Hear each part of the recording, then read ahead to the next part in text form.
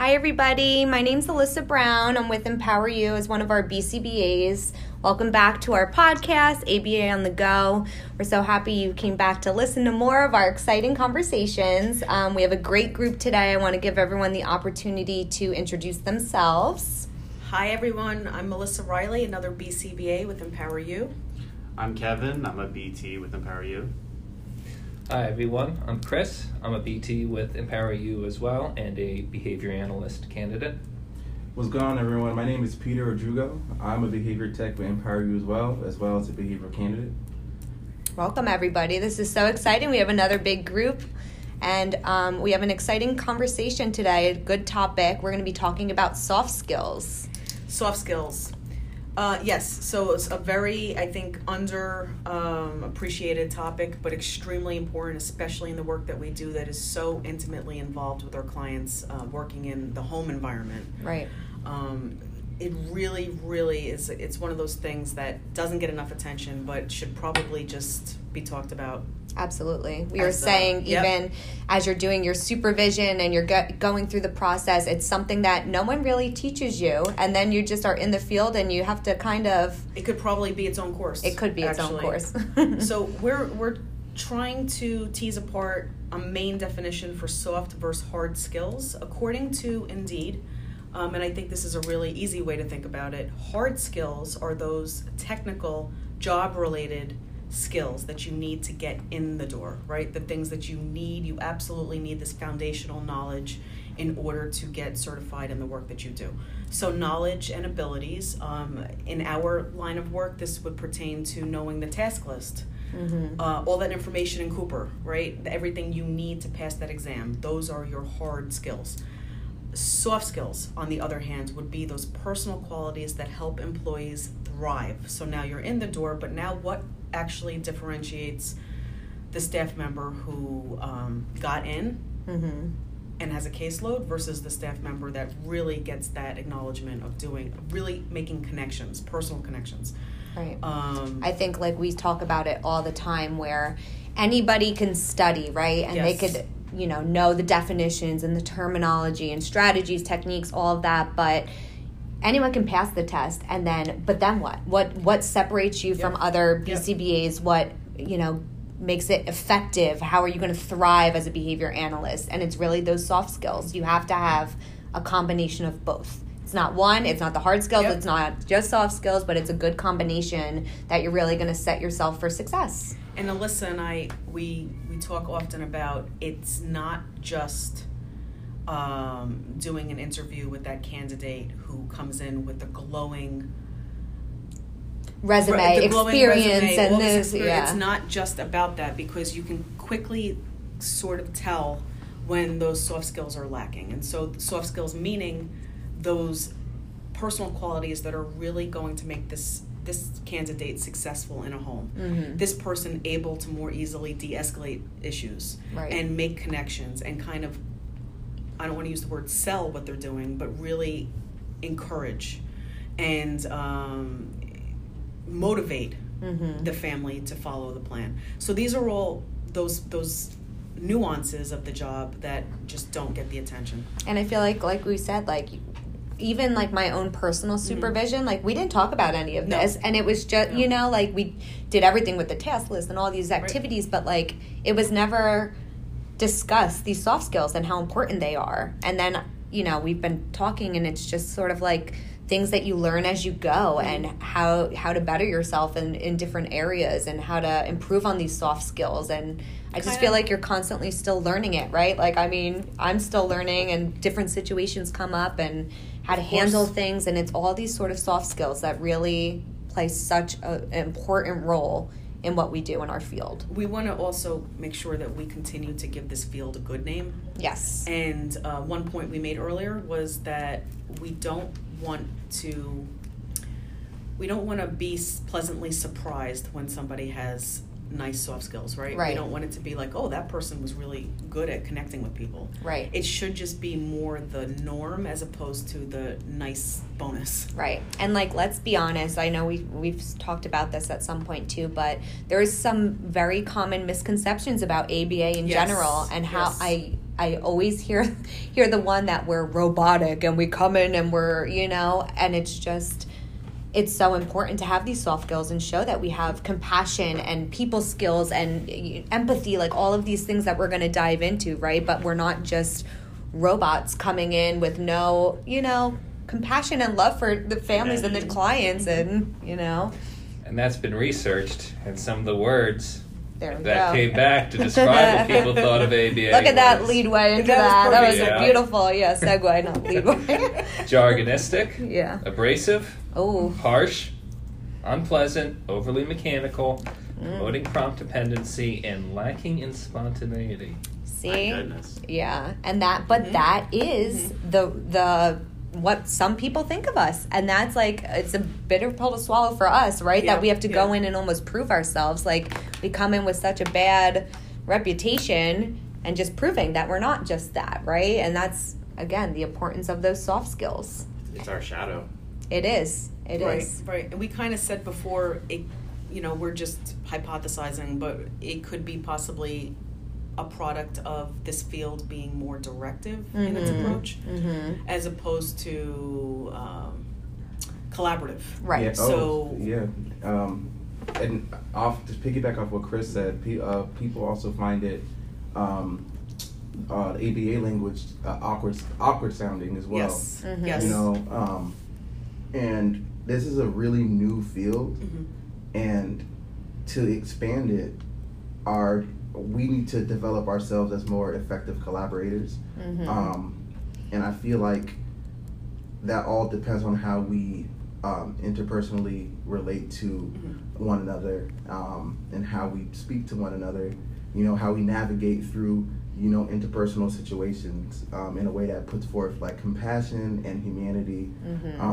It's all about disseminating our science in a very correct way, and it's so ironic because it all depends on how we spread it to non-behavior analysts. That's right. Not behavior analysts, not people who are in the field, because we already know it. Right. We don't have to convince other BCBAs. Yeah, exactly. How great ABA is. So it all depends on how we communicate it to the average everyday person. And that's honestly what you're doing during sessions, right? Yeah. With your families. Like, we come in, we have these great plans, but you have to be able to, like you said, talk in layman's terms, something that they're going to understand. Because if you're throwing all these terms and all these strategies and techniques, it's going to go right over their head. You want them to feel a part of it. You want them to feel that they understand what's going on, that they're receptive. So you have to speak in terminology that people will understand. I think to avoid intimidation, right? Yes, because intimidation, that's a great way of putting it. Once you start to feel, and we know this in the work that we do, once you start to create that aversion almost, nobody has motivation to do anything at that point. Nobody, family-wise, has motivation to get to know more about the plan. Right. In fact, I think my feeling is it creates that wall, like, this is too much. Too much. It's too much. It's too involved. When we could have just said it in different words. And that's often something that new BCBAs, including myself, and I've said this same. before, Yep. New BCBAs have to really adjust to. Right. Because you're coming out of the gate, you want to use all your jargon, you're excited to write that plan, and you got to know your audience of who you're working with. Who are you selling it to? Right. It's so true. It's not going in a journal. It's going to a family who has no experience with what you're doing. Exactly right. And I feel like, too, like we were also saying, just the importance, too, of when you're starting with the family is building that rapport with the family also, and having them be a part of your assessment and the process. Again, you could write the best plan in the world, but if you go to this family and it doesn't work for them, it doesn't work for their child, like, they have to be such a pivotal part of the assessment process, and having them, feel like that collaboration and asking them, like, what do you want to prioritize? What we're here to help the client and their family, and it doesn't matter then exactly like what we think. If it's not going to work for them and it doesn't make sense, then you have to adjust and you have to have them be a part of it. Right. You know, it's just such a pivotal pairing. We talk all the time about pairing with our clients, but it's just as important to pair with the families. Absolutely. You can't just come in and giving orders and ideas and this and that. They're not going to be receptive. Mm-hmm. You have to pair, and build a relationship. And I feel like it aligns with our company too, Empower You. Yes. Yes. When I Nice. first joined, I want to say 2 years ago now, I looked up before my interview. You know, I went to the website and I looked up the mission statement and all, and you know, and the whole, and even Marlon, we all know Marlon. I asked him, like, so how do you come up with the name Empower You? You know, so it's not. He explained to me it's not just us empowering ourselves. Mm-hmm. But we're also empowering families that we work with. So, you know, so that's how I look at it. Is more so I'm empowering the parent to understand what their child is dealing with. I'm empowering the parent to, you know, maybe want to run not run a program, but be consistent with treatment after we're not there. Because let's be honest here, the family is constant in the child's life. Yes. More constant than us. We're temporary. You know, so more so is giving the parent the confidence to, you know, to understand what the child's going through, to carry out a treatment plan out when we're gone, you know. Giving them that knowledge and how important that is. Like you said, spreading that knowledge and empowering them, because, you know, a lot of times people, especially when they're new to ABA families, they come in with no understanding, no knowledge of it, and we're the ones that are giving them the knowledge, modeling, giving them feedback, all of those important things that's going to ultimately help our client and help the family. That's a really good point. And like you said, we're not constant. ABA, you know, we go in and we get them to a point where then we can generalize it to the family and transition, and that's the ultimate goal. We're not supposed to be there forever, as much as it breaks your heart sometimes and you want to stay with these kids forever. It's a learning model. Yeah, it is. It's a teaching model. It's a teaching model where if we don't generalize this to the families who are the direct caregivers, then really what are we doing? Why are we there? Why are we there? So, and like everybody knows about generalization, the importance of that. So is it really going to help anyone if, you know, Johnny can only do X, Y, and Z when he's sitting at the table and he's when we're there at the to you? Exactly. So, I always say, just like you were saying, Peter, like we're there, you know, 8, 10, 12 hours, whatever it is. But these families, they're there, you know, they're the ones that are there 24/7, and that's who it has to work for. And I feel like that's such just an important thing for us to realize, like you said, all fine and dandy if it works when we're there, but what about the other 20 hours a day? You know, it's just, it has to make sense. So this all circles back to, again, the importance of soft skills, the importance of how do you then increase chances of motivating the responses you want. Right. How do you do that? How do you keep motivation high, or keep that, keep everybody in that zone of proximal development, keep everybody engaged and wanting to learn more. Right. Soft skills are certainly going to help. I was going to say, make sure that the treatments are sustainable, because that's really what matters here. Is they got to be sustainable for years after you leave. Right. Right. And that's the ultimate goal. Key. We're avoiding here, I think, sterile, overly directive presentation of a plan. We're trying to avoid that a cold hard shell, and that's kind of what I feel like I said, the misconception is like robotic, the coldness, the hardness, and just going in and you know, just showing the compassion. Like, I feel like our field, you have to have compassion. It's not something that you can fake it till you make it, right? Like, I just think of other, I mean, I don't want to say it, but I feel like other jobs you can. Like, if you're not compassionate, but you can get through the workday, you could do whatever, you could sit on a computer, whatever it is. But when we're coming into people's homes and working directly with your child, who is the most important thing in your life, like, we have to show that compassion and that empathy 100%. for the client, for the family. You can't just fake it, because there's some hard days, there's some hard moments, and you have to love what you do. I feel like, think about for 1 second, if any of us were the parent here, and think about for 1 second, if I wouldn't want this person in my house, would I want them in my company, right, on a case? So it's so true. And I think about that all the time.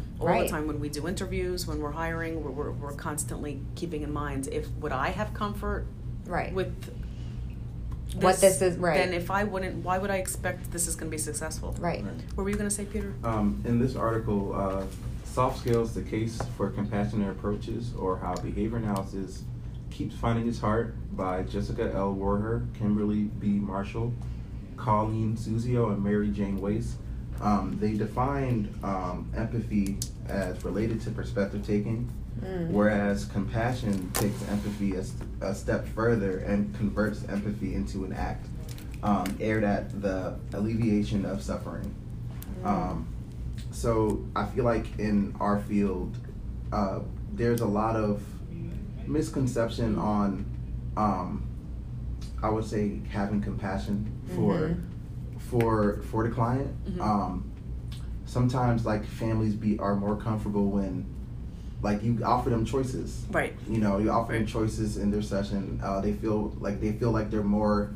They feel more like they're in more control and more power. Like parents want to be in control. Absolutely. But it's so hard for them to be in control of something that they don't understand. Yes. Right. You know, so Yes. you want to just make sure that you may be dealing with it may be an ego thing, who knows what it is, but you know, as a parent, you want to take care of your kid, you want to provide, you want to make sure they're good 100% of the time, so it could be discouraging if you don't understand the subject. Right. That's absolutely right. It highlights how important it is to communicate to them information so they can make an informed decision about their child. And again, like using the layman's terms and not just throwing these terminology out at them so that they understand. But I also want to go off of what you were saying, Peter, about like the empathy and just realizing like we're all human. Our clients are going to have bad days just like how we have bad days. I was giving an example before we started this of I went to a session yesterday and the family was camping all weekend and they literally got home from a 3-hour car ride an hour before session started.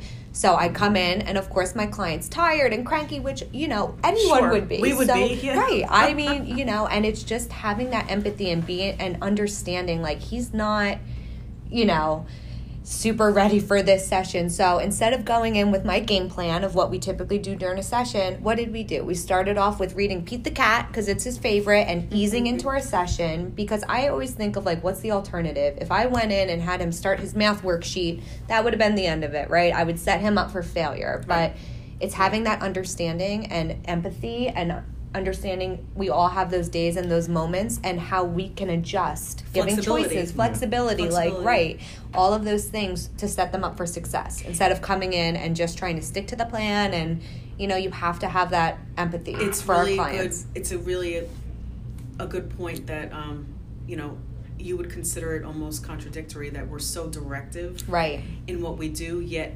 what is one of the biggest qualities that you need as a BCBA? Flexibility. Yeah. And I think we've talked about this a few times with, you know, you have to shift gears all the time. I always say, I mean, I know I feel like I always give this example, but flexibility even with scheduling. I'm very OCD with things, and I come up with this great schedule every week, and it'll be like Monday morning at 9 a.m., and so-and-so has a doctor's appointment. This happened. Your life, you got to be flexible, and it's something that I still work on. I struggle with because, like, I like to know what's going to happen, but you got to be flexible. You cannot expect its perfection. No. It's never going to be perfect. It won't be that. It's not. You have to just roll with it as much as you can. And we're not saying in a way like things don't matter. It's not. We're not trying to minimize importance. We're just trying to say flexibility is so huge in this field. It's so huge on every level. When you're working with staff, when you're working with families, when you're writing your plans, when something doesn't work out the way you wanted, when you understand that the plan that you thought was going to work can't be done because of a skill level, maybe. That's exactly what I was just going to go into, like how we always say, too, like we can come up with these great plans, but you also have to know your audience. And I feel like that's such an important soft skill, too, because I came into this field, you know, thinking I was going to save the world and this and that. And I had started in a school with, you know, teachers who had been teaching for many years. And here I come with ideas and they didn't want to listen to me and they weren't receptive. And it was something that I had to adjust to. But again, collaborating with them instead of saying, like, here's my ideas, pairing with them and saying, this is your classroom. I'm here to help you.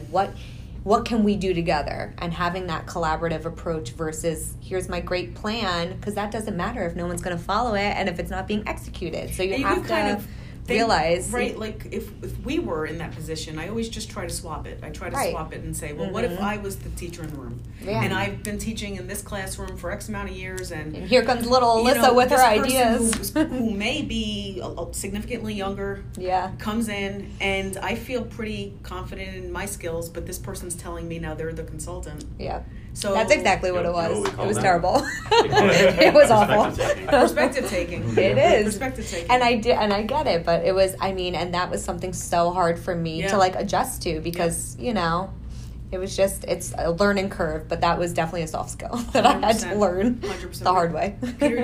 Oh yeah, I was going to say, but on the topic of family-centered approaches, so how it empowers families and ultimately leads to better care. And we see it like in different fields, like nursing, we see it in social work, and especially in education. As a teacher, it's the same concept.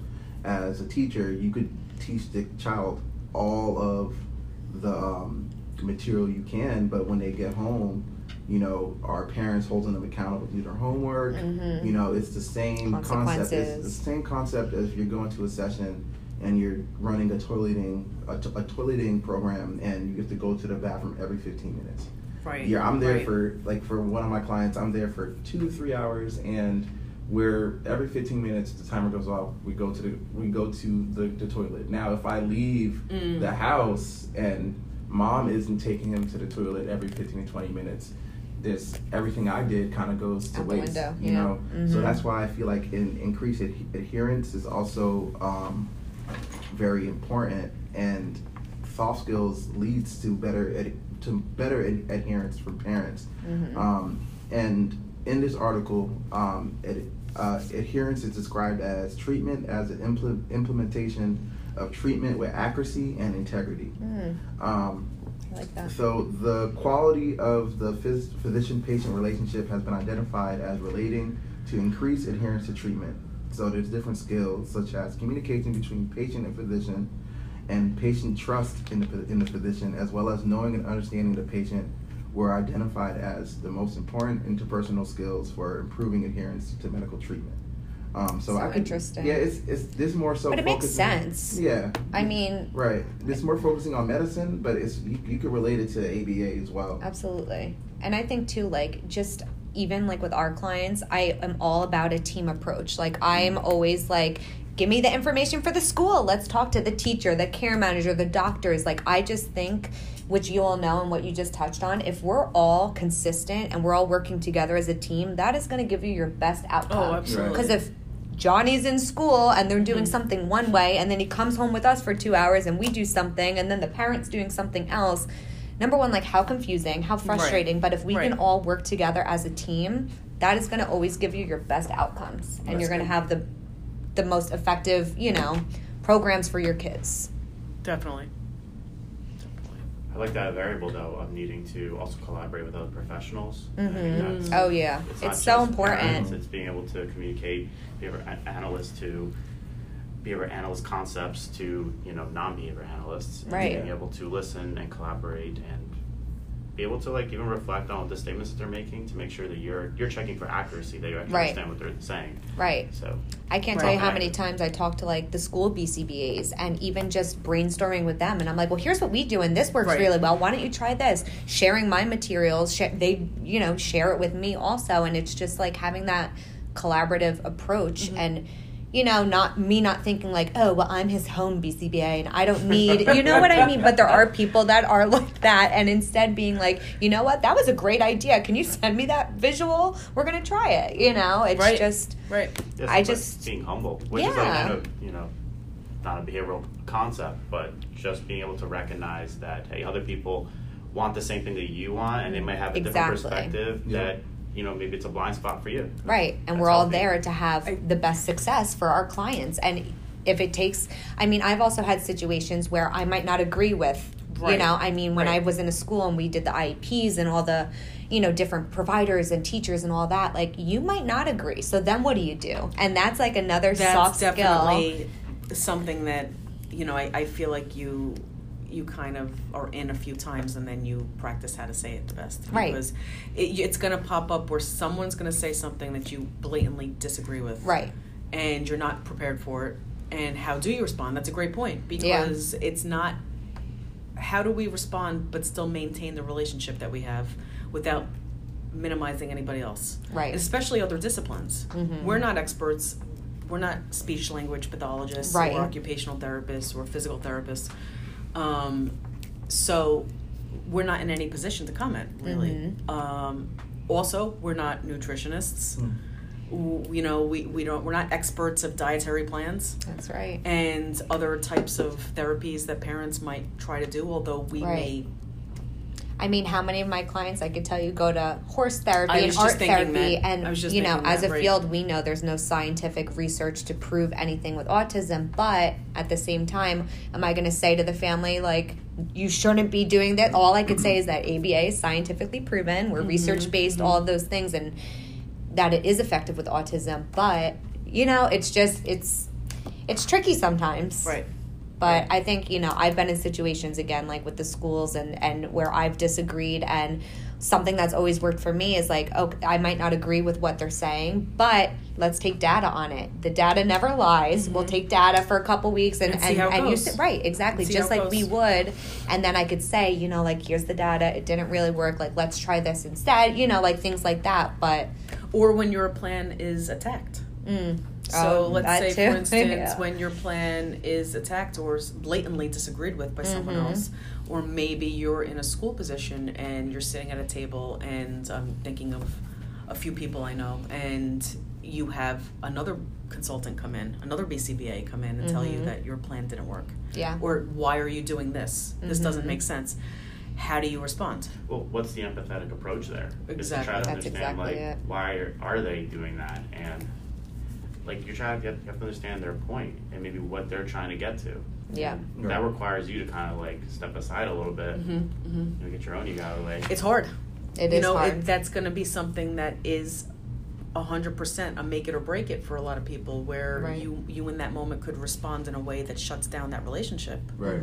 Or you could respond in a way that fosters some kind of growth. And so it's so pivotal, but also we don't learn this. No. You don't learn it until until you're stuck in an IEP and you're just like, exactly. Okay, no one agrees with me. Okay. Now what do I say? I could try this or I could try that. Personal experience.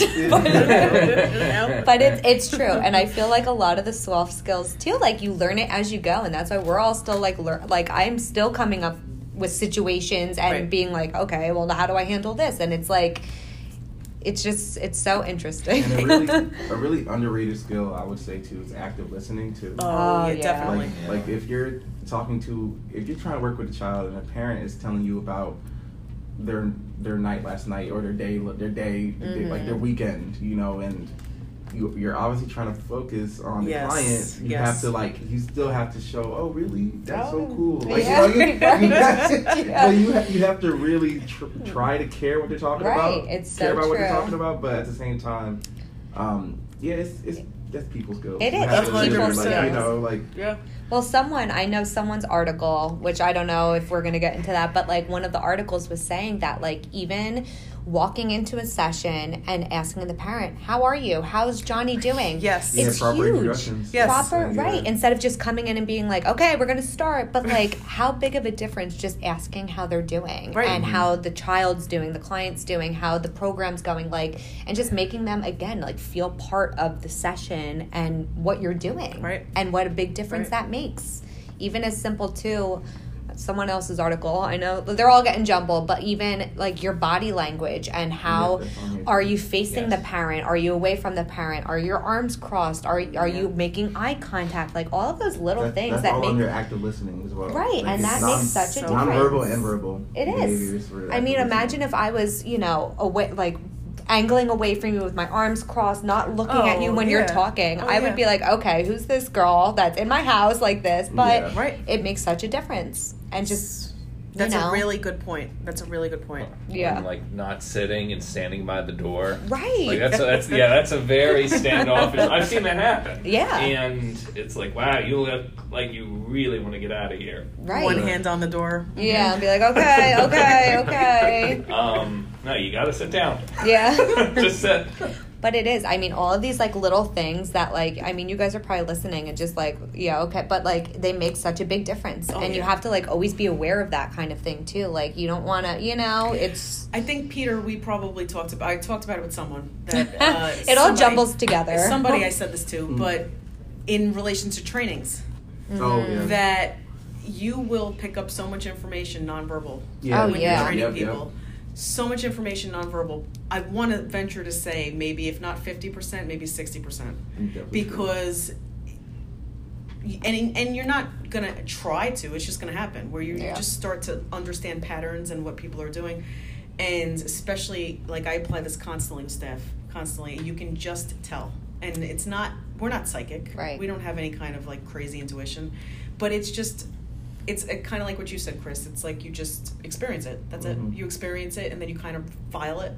Yeah. And you see it again. And you improve. You learn the hard way. Yes. So, I have a true story. Another first year as a certified BCBA in a school, came up with this wonderful training on a professional half day for all the paras and everything that I thought was wonderful. But 2 people fell asleep, and I was up there, and I was like, oh my God, what do I do? People are sleeping. We talk about but that. Then guess what? Phone. Then I realized, maybe I need to change my approach. What I thought was so interesting and ABA and everything's so great. Wow. People don't care. So but then what did I do? I had to modify my next one and gear it, more videos and more, intriguing Keep it things. more interactive. Yeah. Have people get out of their seats. So that was hard for me, and that one was easily, I got the message clear that it was boring, and they fell asleep. So one of the trainings I gave, and one of the techs, she was on her phone, and it was very awkward because I just had a flashback to when I was teaching high school. Yeah. And when my students are on the phone, I'm just so quick to just take it and just give it to the kid. You know what I mean? That's almost what I wanted to do. Like I almost wanted to take her phone, but no, this is a grown adult. Let me just I'm like I use like more like plural, like we we put our phones away, like it made me feel. And not singling them out too. And I feel like that's a people thing too. Like, because if you single them out, guess what? They're gonna be like, oh, he's a jerk. I'm done with him. I'm not gonna listen. I'm gonna close off. Like you have to. But then she apologized. She's like, oh that's sorry. good. I'm like, it's okay. Let's just move on. Oh gosh. It was awkward. But and we have a lot of those awkward times in our job too. And even that for me has been a big learning experience of like how to handle conflict and confrontation with these families, and I'm just too much of a people pleaser, and that's my main thing that I try to work on because I want everyone to like me. So like if there's it is though, but you're gonna come up with those situations too, and it's like how do you handle that? And some research says one of the top predictors of success when it comes to personality traits is a sense of humor. These weird situations. We're hysterical in this field. Segue. Funny. Yeah.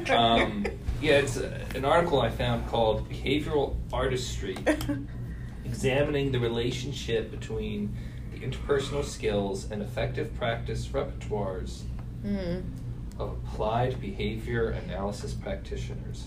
This article was by Callahan, Fox, Swarzinski, Ertz, Mehta, Ellen McComb, Nichols, Segal, Donald, and Sharma. This article went over the concept of behavioral artistry. There's certain traits associated with behavioral artistry. You like people. That's a given. Hopefully, I don't know. Perceptive. You never know. You have a perceptive sensitivity. You don't like to fail. Now, the context they give for this is you see a difficult client as a personal challenge that needs to be overcome. And you see this as an opportunity for the client to succeed. Sense of humor. It's big. These are great. You look for the pony. You're very optimistic. And you look I didn't understand what that meant. I was like, you look for a pony. What's that pony? Is that a saying? Apparently. Okay. Glass half full. Okay, well that one I know. We all know that one. Yeah. You're thick-skinned. You don't take negative See, that's action. my... That's hard. Yeah, That's hard. that is hard. That one can be very hard, and I feel like that sort of gets a little tied in with sense of humor. Right. Like, you got to be able to laugh things off, too. Not that you should laugh in front of the learner, but like if the learner says, like, just lobs all sorts of insults. I was going to say, I mean, Chris and I, you know, like, we've been in a situation where, you know, when clients use, like, profanities, but it's, like, appropriate, we don't ever laugh, of course, right then and there, but later I'll be like, wow, that was, like, you know, you kind of have to, like, laugh, you, like, laugh it off, and you're like, oh, that was amazing. Right, insult it. Right. You know? Right. Or even how important, and I know I've talked about this, too, where, like, we have very difficult moments with our clients with, you know, some of their maladaptive behaviors, whether aggression, spitting, but not being able, like, not taking that personally. Like, being able to come out of that behavior and bouncing right back and having that smile on your face after Johnny just smacked you across the face or spit in your face. Like, it's very hard for some people. Johnny is so troubling. I know. I just always go to Johnny. I don't even have, like, a Johnny. Just, like, it's just the name. There's no Johnny. But it's very difficult, I feel like, and for a lot of people, like, after these behaviors and not taking it to heart and not taking it personally and being able to, like, okay, now they're compliant. We're going to bounce back in. I'm going to smile and I'm going to be back to my bubbly self after you just smacked me literally across the face. So it's I feel like that's a really big part of our job, too. Definitely. Not taking it personal and being able to come back and still, you know, have that relationship with your client and not taking it to heart. Right. And this article, which, by the way, is the same article I cited earlier when I mentioned how people perceive the field of applied behavioral analysis, they found through a review of the literature that these behavioral artistry skills were generally lower in ABA than in other human services fields. But it's still just as important. Yeah, of course. And in this review of the literature, they did actually find that what they found is that interpersonal skills were more important for the success of the client than were technological skills alone. I believe that. Absolutely. That's the what we just mentioned about the combination of hard and soft. Right. Again, skills. Like, you could have the best programs and this and that, but if you don't build that foundation, if you're not collaborative, if you don't have a team approach, like all of those things, it's not going to get you anywhere. Right. And so the researchers in this article, they set out to find a way to define and measure interpersonal skills. So they use something called the 16 Personality Factor 5th edition questionnaire. This is a questionnaire that's been used in 4,000 publications over 60 years. So its validity has been well established. They also sought input from parents of children with autism spectrum disorder to validate the scoring that they found. You know, do you agree that these are... If a BCBA comes in like this, how would you... Right. They then compared this with human services majors and other majors. And then they observed some therapists while they were working. They chose two groups of therapists, a group of behavioral therapists who were in the higher percentile for behavioral artistry, and a group of behavioral therapists who were lower for behavioral artistry. And this was after the parents had validated the BA traits. They found that ABA students so people who had studied it, had lower behavioral artistry scores. That's interesting. Other that's actually human shocking. services fields. And I wonder why, though. they also scored lower on warmth. Really? Yes. I feel like maybe, you know, and again, we're just hypothesizing, we don't know, but you're sort of attracted to certain fields for certain reasons. Right? So if you are by nature maybe more rigid, I don't know what the correct words would be, but technological, right? You would because it's be ABA scientific, it would and make it's more very sense to you. right. Like that field right. would make more sense to you. You would identify with that field more. gray, white, and black. Yes. Right. Yeah. You also praised for that. Like, you're not. I mean, at least in my education of behavior analysis, I never saw. I mean, there was like a couple of times, but for the majority of it, you were really praised, or what was highly valued or rewarded was your ability to be technical and objective, not be warm at all. Really, that's a good point. Yeah, so that's very true too. Reinforced, Yeah, it's reinforced. That's a good very point. True. And so, That's a great point. You're not gonna, when you go into the session, that's gonna be, you're gonna express that because that's it's what's being reinforced for you. Right. And that's a really good point, because like you think like it's also hard in our field not to like get so connected with your client that we're spending all these hours with, and then being able to see it objectively, like you said, where it's like, okay, well, I have to respond like this, and this. When you see this little guy and you become so, you know what I mean? Like you develop such a rapport in a relationship, but then still being able to have your consequences and following the plan, even though it might be would hard. require more rigidity. Right. Would require exactly. more of that. Because I get very, you get attached to your clients, and Right. it's interesting. They found that the high behavioral artistry group did demonstrate artistry during the sessions. Okay. Their overall finding was that these higher behavioral artistry therapists did perform better in session. But this is sort of a preliminary finding, and the article did acknowledge they need more research. And they also were not able to follow up on client outcomes. Oh, to see like how effective it was if they had like Right. the whole package, let's say, Right. versus. So maybe they could have been like just starting in the field, and eventually they became Developed. less, That they developed we that. don't know. Right. We don't know. They didn't follow up with the therapist, nor did they follow up with the clients. So we have no idea on don't the know, actual outcome. Right. How they've developed as professionals, and we don't know, did the kid go home and have problems with Right. that? Right. They did acknowledge limitations. It was a small sample size. It was done in only one setting. The people who did the observations were former therapists at that center. Oh. So there can That's be interesting personal too. A little biases. bias. I was going to say a little bias. They did not account for all combinations of education.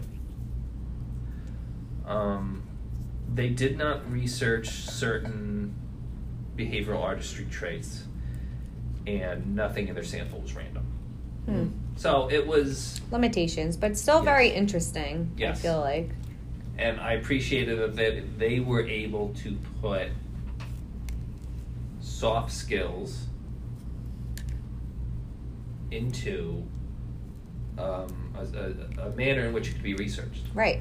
Yeah, Well, that that's too. very- Like, I mean, being able to like define it, to rate it, have the questionnaire with the families, because like, just like in our field, what I think is, a great sense of humor might be very different than what someone else thinks, or my warmth. How do you measure warmth? Because we're talking really about constructs. Right. Yes. Right. So we're so programmed in ABA to, in this field, we're programmed to like not really talk about. It's so true. Or if we're going to say certain words, operationally define them. Right. And so what does it look like? How do we measure it? And so when you say warmth. Speaking of measure. Great. So in this article, they created the compassionate collaboration tool, which they believe that they it could be used in a number of ways as a means to improve compassionate collaborative treatment by behavior analysts. So the tool is maybe used as like a self-evaluative checklist for clinicians interested in reflecting on their own approaches with families.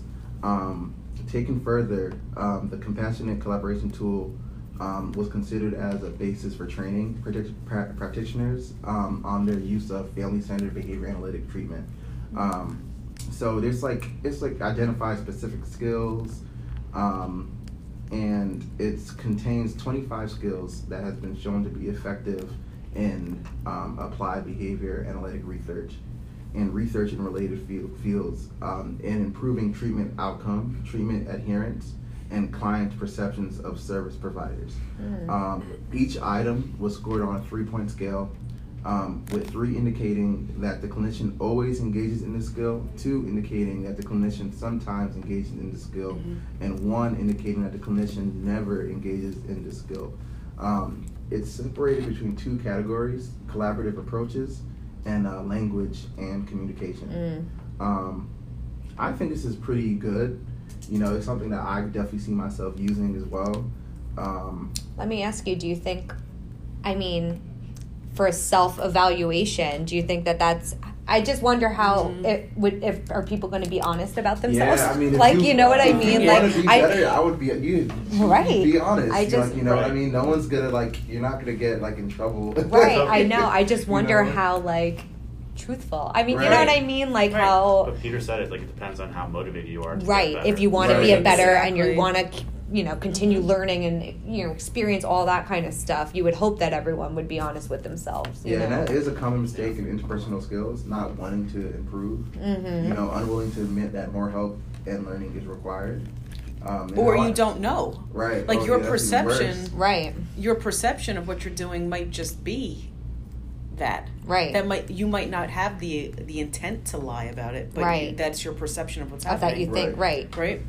It's interesting. Which is sort of a main reason why we supervise candidates. Yeah. So it's a main reason. I was literally about to say that. You have a perception that what you're doing, obviously no one is doing something because they think it's wrong. Right. They think they're doing the right correctly, thing. Right. So that in itself kind of perpetuates this, I guess you'd say, rigidity, where we come in that directive way as a supervisor, providing feedback and doing modeling and a wrong, right, in this approach. There is a right and a wrong to a degree. So that kind of is like opposite of person. Of a soft skill. You know? Yeah. It assesses used do instead of do not statements. You know, body language. I mean, and that's even what we do for our kids. Exactly. I was going to say, I'm never going to say, like, again, Johnny, don't hit. It's like, Johnny, let's, you know, nice quiet hands. Like, you want to talk about what you want to see versus what you don't want to see. Same thing, with supervising and everything. That's interesting. Refrain from interrupting, which is crazy. That is, like, maintain open body posture. Yep, the posture. That's right. And it's so hard. This is hard to really do on yourself. So it's like I definitely see. Like, if a supervisor's there observing you, like I'll give this like, hey, check to see if I'm doing any of these things right. Right. Use vocabulary that is matched with the family's individual repertoire, which is very hard, especially if you're dealing with a family. And we could like transition to culture here. I have families with different languages, and it's different very languages. difficult, where English isn't their first language, so it's difficult anyway. And then I'm trying to explain ABA terminology. Yeah, so it's a lot here. Like culturally, I could say. ABA is already a different language to us as Americans. Like, so I could only imagine just how much of a just crazy different language it is to someone who's from, like, I don't know, like Nigeria or Brazil or that's exactly right. So you just that's when empathy and compassion definitely comes into play. And also I feel like it's challenging. It challenges me personally to learn the non-jargonistic term of ABA. You have to be able to explain it in layman's terms. Again, you can know the definition from Cooper, the task list, this and that, but like, can you explain it to someone who has no idea what ABA is? Exactly. Even explaining the field. I mean, it took my dad like years to understand what I did. Like, he literally was like, he would call me and be like, what are you again? A B? And I'm like, Dad, like, a BCBA, this is what I do. ABCD. Everyone's like, oh, you're a teacher. I'm like, here we go again. Everyone, it's just being able to explain it all. I was hanging out with friends like 3 weeks ago, and we were just catching up. And she was telling me how like she's working for Audio Mac. She's a media manager, And it's like, oh, what do you do? I'm just like, oh yeah, I'm right now I'm a behavior tech and I run ABA therapy. Right. She's like, okay, what's that? And I basically said, yeah, we're teaching. I started using all these like you're like floundering. Jargonistic terms, and she's like, so what's that? And I was like, I'm basically teaching them socially significant skills. Yeah, and there you go. And that did the trick right there. Like, you know, you have to have like an elevator speech. I always like when anyone asks me what I do, I'm like, oh, should I say BCBA? No one's gonna really, you know. And it's like, how do I explain it quickly to people who are just like, oh, well, what do you do for a living? You know, you can. It is refreshing. You really gotta, It's like a teacher. I mean, I end up saying it's like a teacher. Yeah, it's funny because I used to be a teacher, and every time someone sees me, like, do you still teach? I'm like, kind of. I mean, yes, I'm still teaching skills. Like, but it is refreshing to see people know what a BCBA is today. Like, I'll just say, I'm a BCBA. I'm a BT. Becoming a BCBA, she's like, oh wow, that's so great. I love when people know it. I'm just like, yes, you know what that means. It's refreshing. It is refreshing. Oh my god. My own family, independent of my work, is familiar. Oh, good. Behavioral analysis. I mean, and definitely as I just feel like the field's growing at such a rate, you know, and I feel like more and more people are understanding it, knowing what it is, which is like really nice, and of course, you know, but yeah. You gotta have a little elevator speech. That's what I'm always like. How can I explain this in the quickest way that's gonna make sense? It's such a new, like, the BACB was founded when, like, 1998. Like, that's, I believe. That is a good question, Peter. I believe it's 1998. I don't know. Was to be honest, it's such a. It's not. It's still new. It's it wasn't a new field. A long time ago. No, I know that. So, no. But we can follow up with that. But right. It's recent. It is recent, and the field is recent. But I feel like, I mean, another like misconception about ABA is like people always think of like Pavlov, right? Mm-hmm. Oh, you know, conditioning or like the rats, whatever. And people, you know, like I feel like that's like an old thought. But I've had families that are like, oh, it's like you're treating my kid like you're training a dog. Like we another thing, It's very relatable. It is, and that's what I'm like. It's definitely evolved, and I always, and this is another like good soft skill. Like I always try to relate it back to something that's going to make sense to them in our everyday lives, because we know, you know, in our field, like ABA is everywhere. It's not just working with kids with autism, right? I always try to like explain give an example of real give life, examples that's going to make sense to the family, even for them. Like I've given the example of reinforcement, and I'm like, well, you go to work to get a paycheck every week. You are being reinforced, and that's continuing you to come to work because you get this paycheck. Right? Would you continue? But what would doing happen? If you right? weren't getting the same. Right? Are you still going to go work for 40 hours if you're not getting paid? No. So it's like, you know, right? I break it down even simpler. I'm like, why do you press that button on your car key? Like, you lock the door. The consequences you get inside your car. That's exactly it. Very so good. Just making it like giving examples and you know, in terms that they're going to understand, and it's just it applies to everybody. It applies to everybody in every sense of the world. ABA. Yeah. It's literally a model for like understanding like just phenomenon that's happening all the time. So it's impossible to get outside of it, essentially. Right.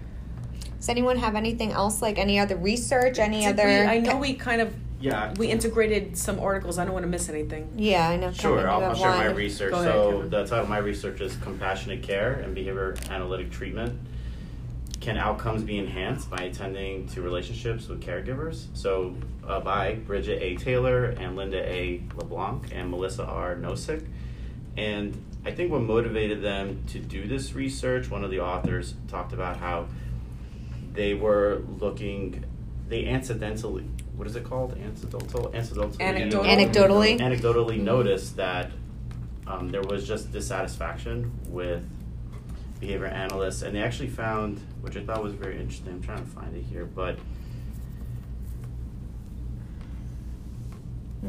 okay, so they found that family dissatisfaction often stemmed from deficient relationship skills. So like an example is like the behavior analyst seemed hurried or unavailable or not listening to parental concerns. And then this is a pretty interesting fact, that behavior analysts are more likely to have an ethics complaint filed against them by a parent or consumer. That makes sense. Than by colleagues or supervisors. Mm-hmm. Wow. So she was very interested in researching that. And another component of this, before she started doing the survey, which we'll get into, was that she was finding evidence that clients had better outcomes, long-term outcomes, when they had a really good relationship with their doctor or physician, and she referenced articles where in other healthcare industries, when they had a good relationship, they did have improved outcomes. So an example was, there was an article that said if physicians were rated highly on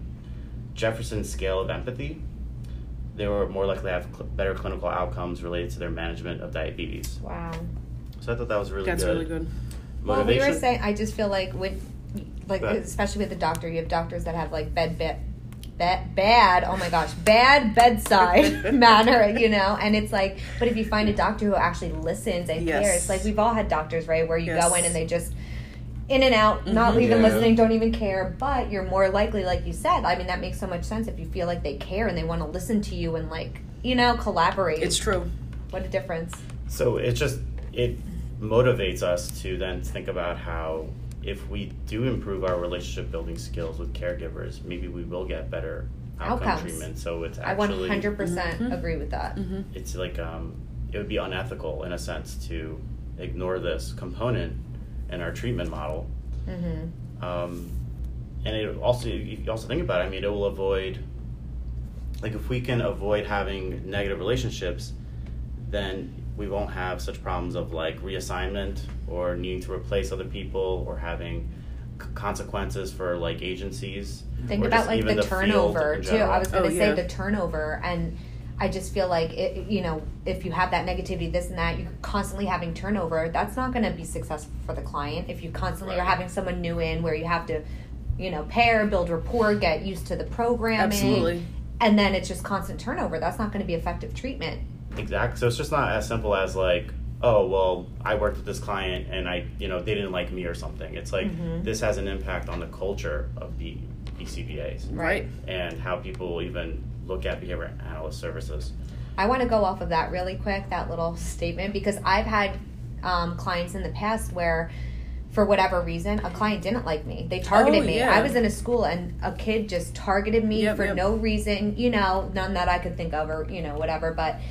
And then realizing myself, like, maybe I'm not the best person to work with this client. Maybe they would have a better, you know, more effective treatment if it was somebody else. And, like, recognizing that it wasn't necessarily anything I did wrong, but we're not going to get anywhere if he's not, you know. And it was not always the easiest thing to realize. Or if you're having, like, maybe not the best relationship with the family, same thing. Like, they might be more effective with another BCBA. And that's a really good point, Alyssa, because I bring this up with candidates and sometimes on the study group calls, but realizing that at some point you're going to do everything in your toolbox you know how to do, and you're still not going to meet the needs as well as maybe someone else could have. And that's one of those products of, I think, just us being human. Because you will naturally gravitate towards certain people, and so will clients. And you're not always going to get along with everyone. Just like in real life, you know, like you might not get along with someone, but same thing with the families. Again, you could go in and not be doing anything wrong, but if you just don't mesh well together. It doesn't, it sometimes is like weighing the pros and cons of, do you force the issue? Do you have enough time to force the issue? Do you have enough time to build a relationship and like get through that barrier versus just swap out the person? Right.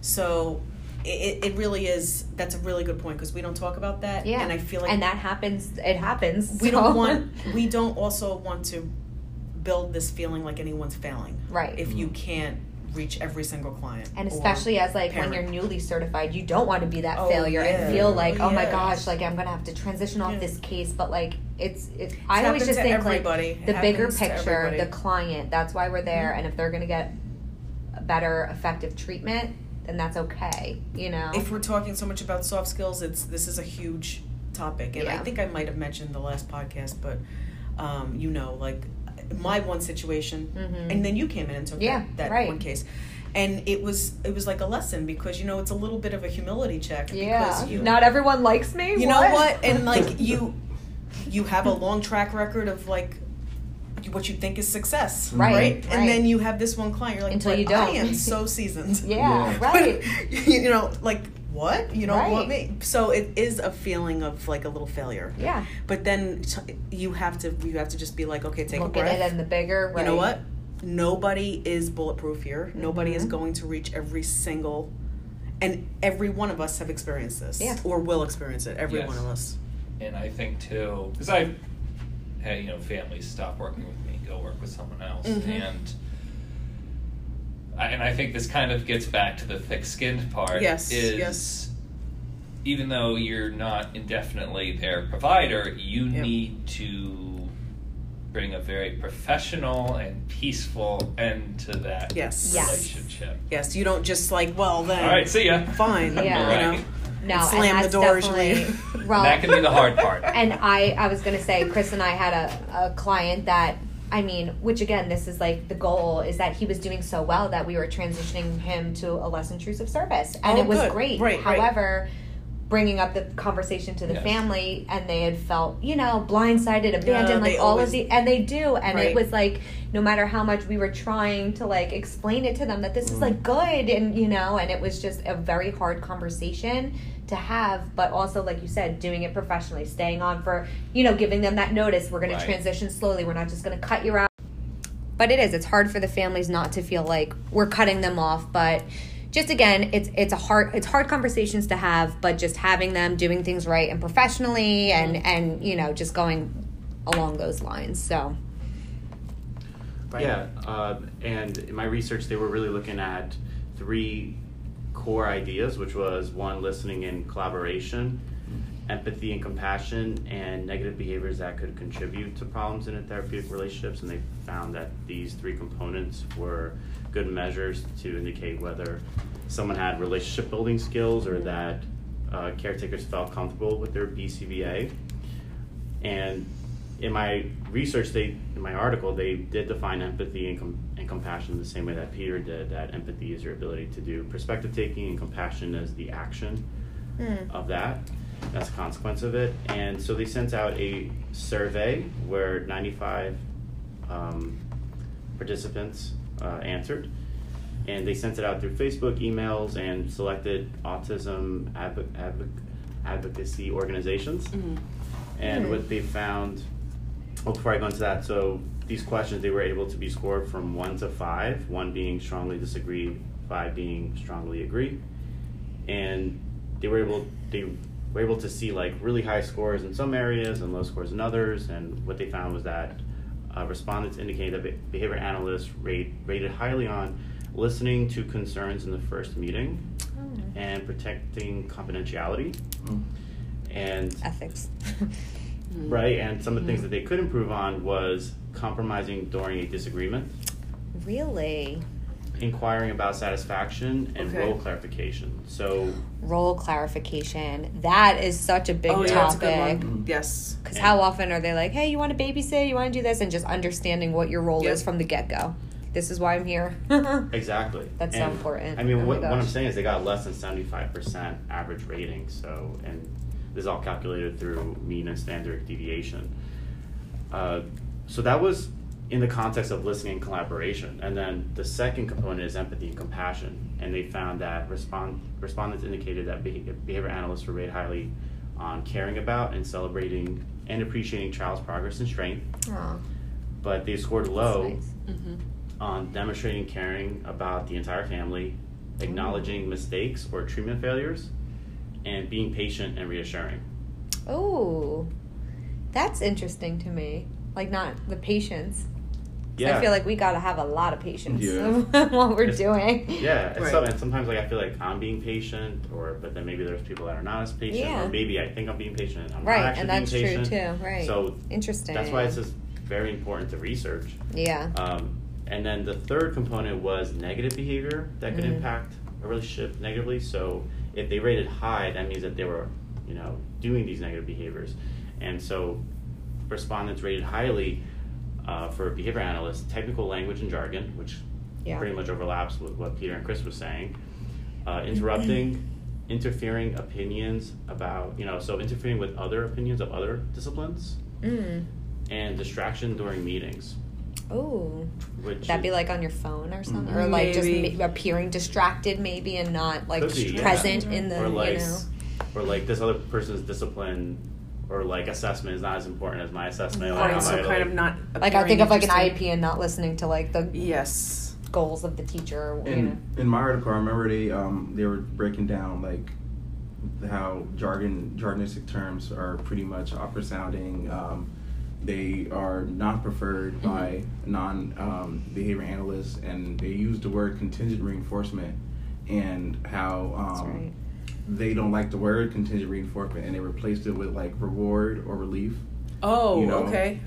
Like it has a negative connotation or something. Isn't that interesting? Yeah. And how like, hey, those words make more sense. We should use those words instead of contingent reinforcement, which I get. Yeah. You know, because they mean the same thing, and it's something a parent could understand. It's something that a parent who may not be from this country could understand. Right. You know? So it's fair. I get it. Yeah, it's interesting. But the authors did say that the current behavior analysts were performing well on some skills, so it's not like all negative. Feedback. But it's just that this survey reveals that there are places that behavior analysts could improve and should arguably improve, ethically speaking. I mean, and ethically, we're all continuing to improve, always, in every realm. Your experience, we're growing our knowledge. That's why we have CEUs and different trainings, so that we are continuing. Yes. You should never, the minute you feel that you know everything is like the end of it, because like you should always be open to continuing to learn. Yeah, exactly. We're always learning. Things are always, the field is continuing to develop, and we have to always, continue to learn with that. It just goes right back to ethics and values, I think, because they actually end up grounding all of this, sort of the motivation of why behavior analysts should focus on soft skills is because that it aligns us with our ethics code of collaborating with others, or listening, or making sure we're getting the client's preferences. Right. Recommending goals and strategies that align with, like we said, the client's goals or other disciplines. Acknowledging the environment, the risks, the constraints, the social validity of our approaches. And in order to do that, you have to be able to actively listen, you have to demonstrate empathy, concern, be able to compromise. So I feel like it just ties it all together. Right. And it's so important, because then you're going to increase not only the behavior analyst competence to create strong relationships, but you're going to improve the culture of behavior analysts and the feedback that people are getting. Agencies are just going to have better reputations. And it's also, you're going to improve on the effectiveness of treatment, and that's why we're all here, right? We're all here for our clients and having effective treatment and getting significant change. And I just feel like if you take away anything from today's podcast is the importance of the soft skills, where, yes, we have a heavy focus on, like you said, the hard skills, the task analysis, Cooper, understanding terminology and strategies, but soft skills are equally as important. You need to have a good combination of the hard skills and the soft skills to thrive in our field and to have effective treatment. You could think of the soft skills as your vehicle to get the hard skills done. That's right. That's absolutely right. Because if you have those soft skills in your toolbox, then you're able to better communicate and, again, sell. Right. The hard skills in what you're doing. So you can't use or utilize your hard skills without soft skills. Yeah. It's so true. And I think, just to add one more thing, is that you're always going to continue to learn that too. Like, we're all still living and learning these soft skills, and you're going to come across different situations and scenarios that are going to continue to strengthen those skills. So especially when you're newly certified, you're learning as you go, and that's okay. You're never going to know everything going right into it. Even seasoned BCBAs, BCABAs, BTs even, you will never have the same exact family twice. Never. You're never going to have the same exact client twice. You might see similarities. We always see a lot of similarities, but you're never going to duplicate a situation. So you have to learn every time. So, no matter how seasoned you are, there is this need to continuously sharpen your soft skills. That's right. But in order to do that, you have to identify the barriers. That's right. That's right. So they were able to do that, and I think the two most important ones, or at least actually one important, is just the lack of training or neglecting to even address these things. And they actually cited a research that said that the most frequently assigned readings behavior analysts graduate training programs, of these foundational readings, none directly address relationship skills. Wow. So I mean, and that's like what we said when no one talked to me about soft skills before. No, so, never. But maybe that's like our field is growing and we're acknowledging the importance of soft skills too. Like I feel like as we're growing as a field, maybe more reliance on that. Right, exactly. And more so looking at it as from like a customer service point of view. It's like just taking ABA outside of this. It's like if you go to a restaurant or if you go to, I don't know, any other customer, like a grocery store, right. like, you want the best, you want someone being kind to you, want someone showing you respect, you want someone to listen to you. If a waitress comes up and says, "What do you want?" versus like, "Hi, how are you today? What can I get you? My name's Alyssa." You know, like you're more likely to go somewhere again if you're being treated well, right. or you just feel comfortable. That's right. Definitely. Yeah, like, it's so true. Yep. Some other ones that they identified was just high focus on technical training with shaping verbal precision, which is kind of like Peter says and Chris said. One interesting one was funding sources. So funding sources may hamper development of relationships with families by limiting the number of hours clinicians spend with family, or providing lower reimbursement rates for parent training activities, which could impact the motivation for people to want to create a strong relationship, because maybe you only have like an hour or two, so you just get in, you do your get in, get out, and or you got to go already to another person. There's no positive consequence for trying to engage with the families or just trying to build these strong relationships.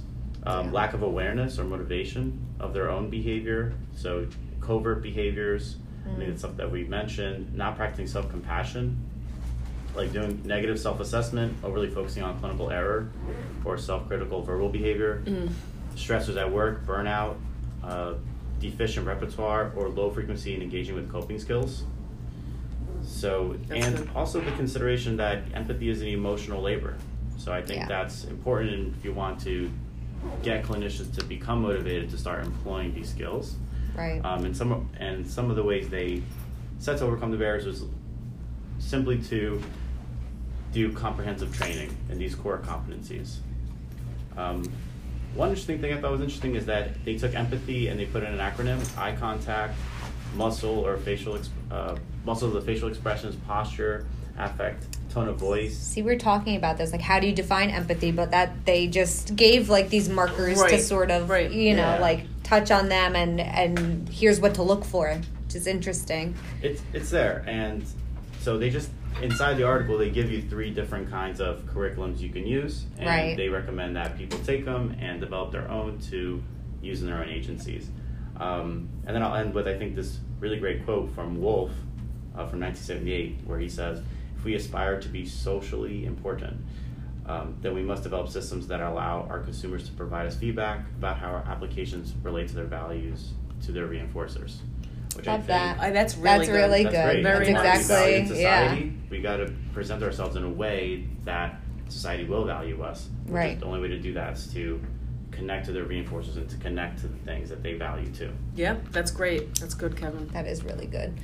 I just feel like we hit on so much today, but I just hope that everyone sees really the importance of the soft skills, and and it's not something that we're gonna kind of cover in one session. No, this is an ongoing process and something that should be addressed in every candidate's supervision experience, and every certified person's experience. It should be continuously refreshed. And anyone in the field, you don't even have to be going for your hours or as certified, or it's just working in this field and having these soft skills just to be the best that you can be and give the best treatment. Absolutely. And it's totally possible. I mean, 2 courses can probably go a long way on doing readings or just identifying what is empathy, what is active listening, how to make how to do perspective taking, how to make an empathetic statement. Right. Mm-hmm. Very important stuff, and it's hard to teach too. We always say that, but I think maybe as our field grows, maybe we will see a course like that in the coursework, and I think that would be so great. Right. It would be great. Absolutely. No, this was really good. So we want to remind everybody also, today's podcast is eligible for CE, 1 CE.